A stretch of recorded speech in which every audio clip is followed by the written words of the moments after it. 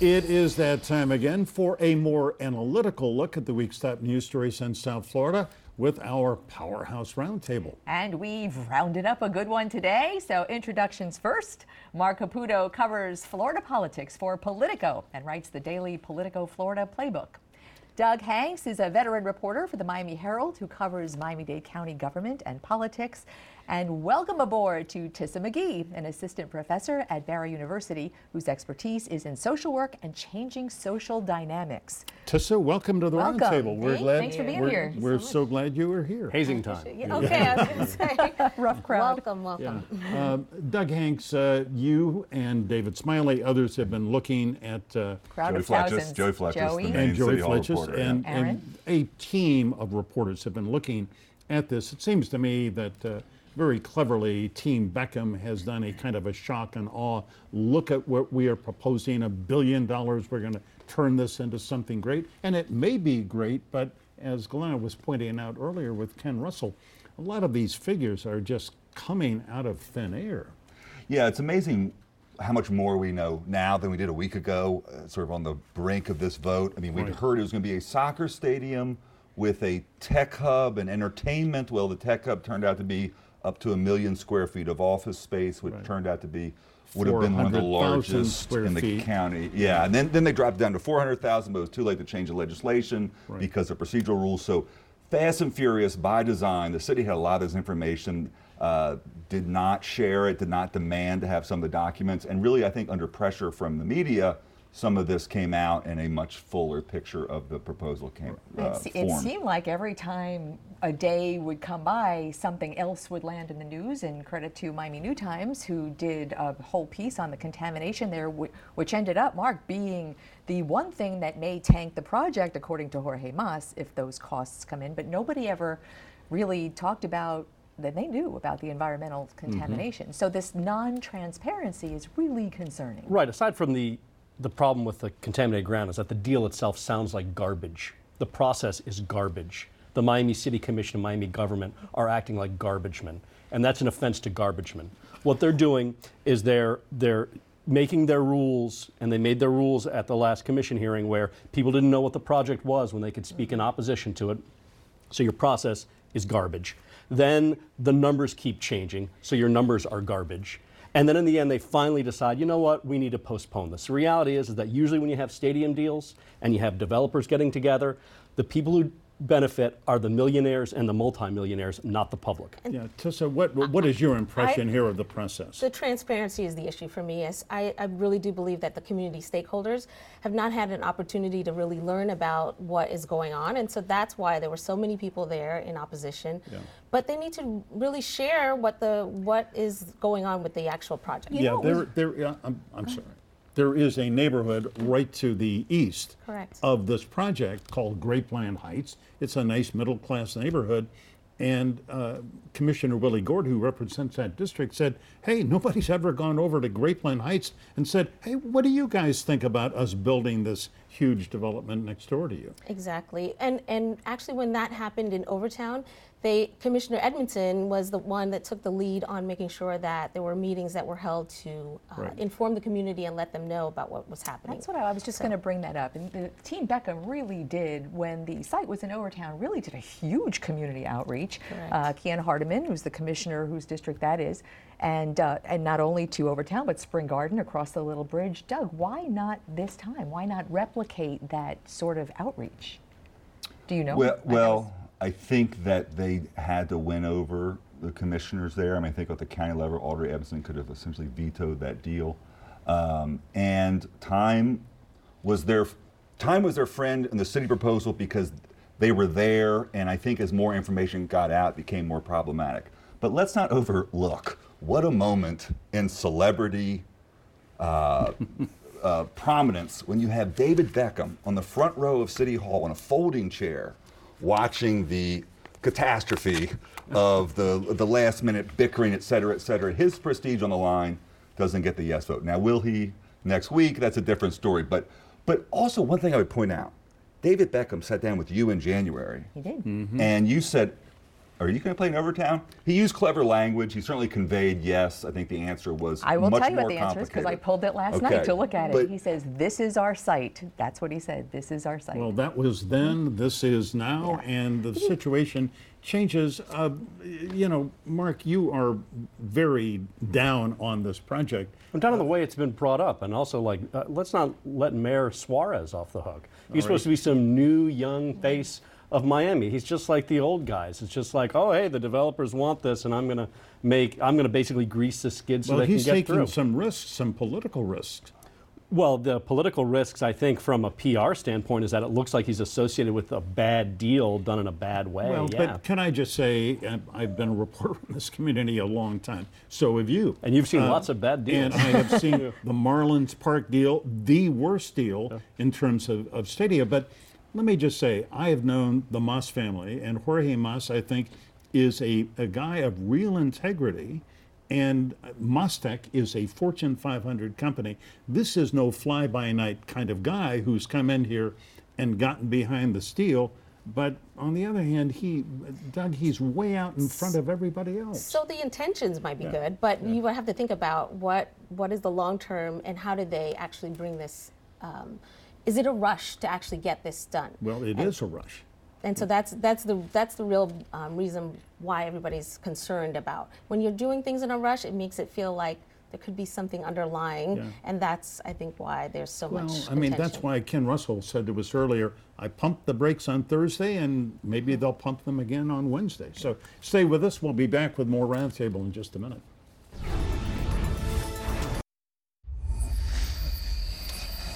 Welcome back. You know, in South Florida this week, both Florida senator and the man who wants to replace him both came down, both sort of focused on the Hispanic vote. Governor Scott was in Little Havana.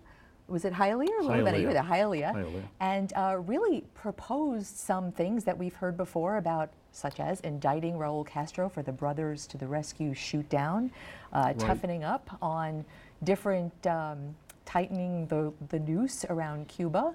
And Marc Caputo, this is something that a governor for 8 years has never brought up before. Yeah, it's the first time I've ever heard of it. But not kidding, obviously. Yeah, it's interesting, though, that Governor Scott's not talking about Russia.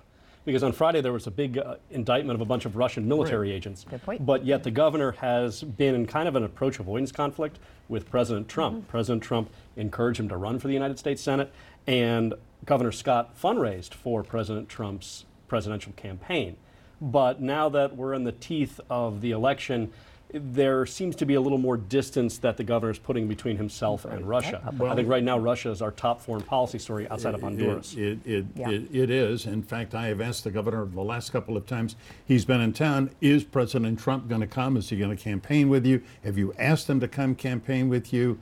And he said, I'd welcome anybody prominent coming to campaign for me. I mean, he hardly can mention the name Trump.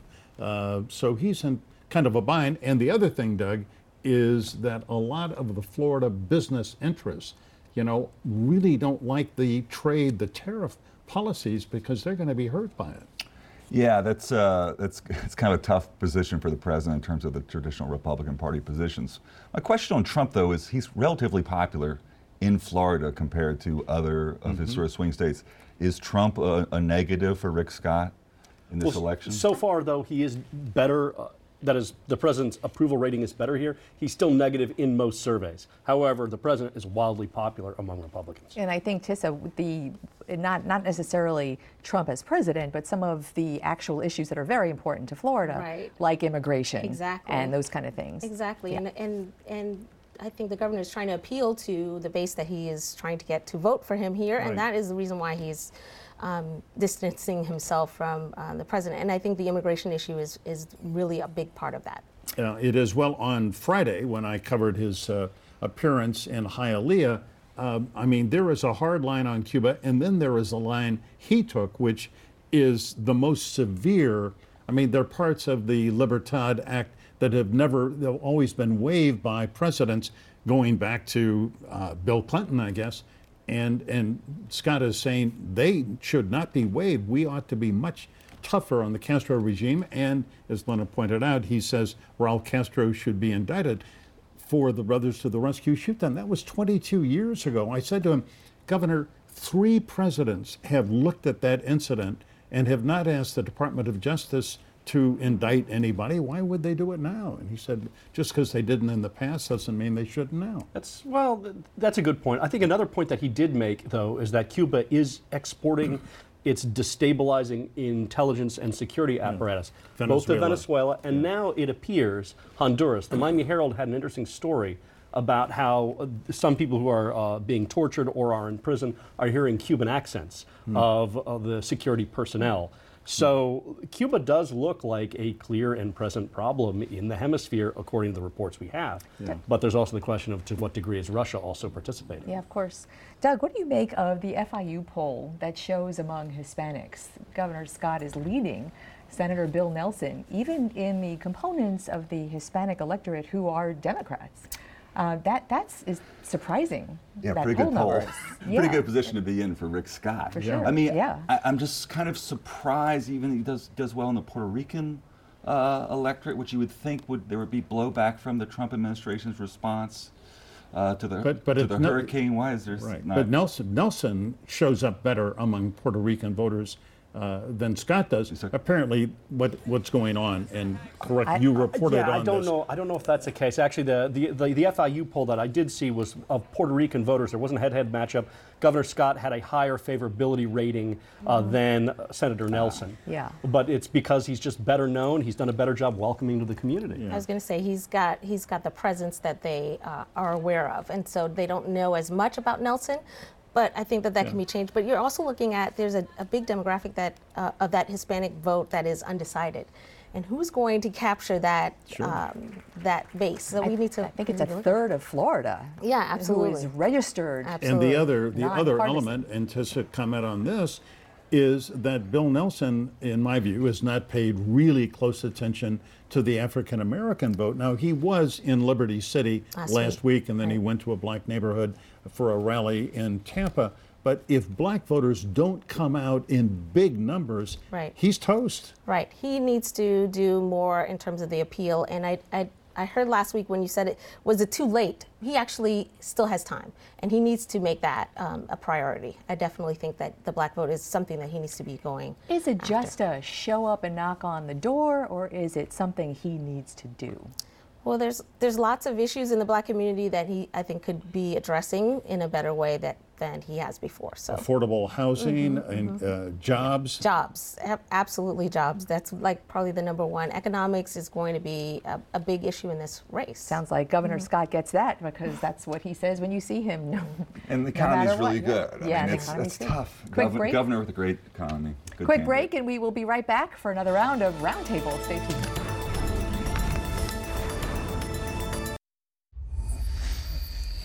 Welcome back, and a little race segue here. Candidate for Florida Governor Ron DeSantis was also in town, also in the Hispanic communities, and that sort of DeSantis and Adam Putnam race has sort of bubbled to the surface for all kinds of reasons, and boy, is that contentious, this Republican primary for Florida Governor. Doug, handicap that for us this week. I don't like to do handicaps, but it's just so The Matrix.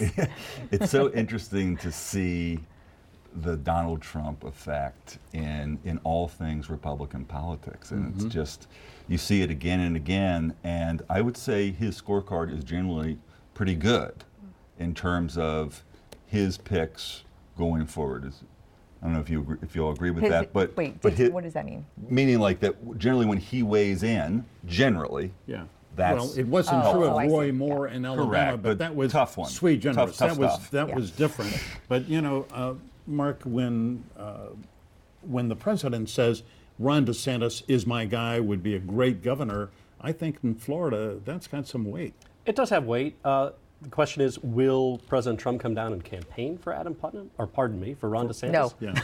I think no on Putnam, possibly on DeSantis. So if he does, I think that really has more kind of game-changing like qualities. You know, the debate that they had, Adam Putnam's thing was I'm Florida, I'm Florida, I'm Florida, and Ron DeSantis is not. Understand, DeSantis is from Florida. He was born here. He was raised here. Right. So, and he knows the issues. It's going to be an interesting race because you have kind of this, the candidate from Fox News, which is Ron DeSantis, and you have Adam Putnam, who's the candidate of the Republican establishment. Yeah, but Tisa, I mean, it seems to me that whoever the Democratic candidate for governor is praying that Ron DeSantis is the nominee because Mr. DeSantis, smart guy, is really, really conservative. And if it's, say, Gwen Graham or Philip Levine or whoever, you know, Andrew Gillum, whoever the nominee is going to look relatively moderate compared to to DeSantis. Right. So whoever the Democratic nominee is going to be, we're going to have to be paying a lot of attention to what they have to say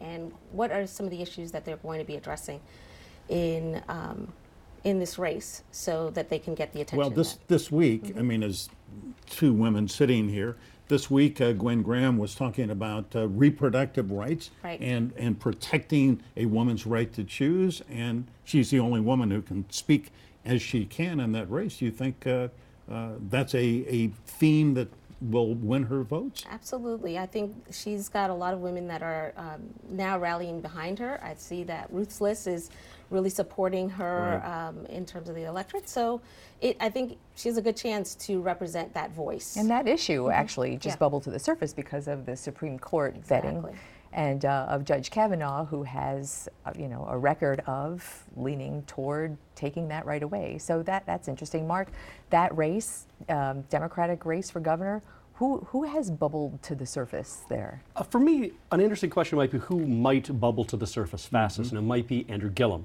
He's the only African American in the race, the Tallahassee mayor.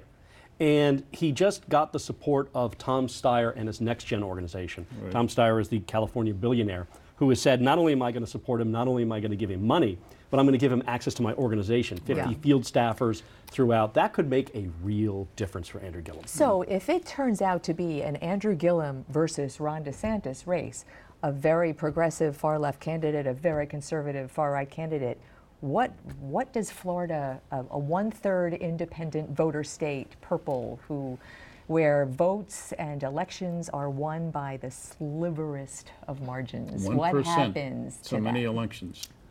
It's the great test of the blue wave theory, right? In November, because a Gillum candidacy for him to be the nominee, that would be a blue wave moment. And so then that'll be put to a test. And if Donald Trump ends up triumphant with a Republican Congress once again, will Florida be the outlier or will Florida be part of that trend? I think that matchup would be the best. Now, can I offer one local take if that's the matchup? Of course. If Phil Levine doesn't become the nominee, I say watch him for mayor of Miami-Dade County in 2020. I think that's going to be a very crowded race. I think our viewers should know that Doug Hanks is the king of the mayoral matrix. He's got the matrix out, and Matrix Watch is always on the burner there. Going back to the Democratic race, though, I've got to say, I haven't talked to the Gillum campaign about it. I did moderate a debate between a forum where Green and Gillum were there, and they were both good. It was at a black church in Liberty City or in Miami Gardens, and it was really Gillum's crowd. He is really charismatic. It's usually Gillum's crowd is the thing. But I've got to say, nobody is happier for Jeff Green to get in and spend all this money than Gillum, because if he gets younger voters of every ethnicity, race, and everything, and then he gets a big black turnout, he could wind up as the Democratic nominee. I don't think that's so far-fetched. I think that is a very good possibility, and I think he's doing a lot now to build up that reputation that he can make a good governor. That he's viable. Because Gillum has two strengths. One, as an African American, about 29% of the Democratic vote is African American. And then two, white progressives. A lot of the people I know who are progressive, who are white, really like Andrew Gillum the best. On that note, great roundtable. Great to have you all with us. Awesome. Thanks so much. Thank you. Appreciate it, Tisa. We'll see you again. Come back. Hope so. All right. Thank you.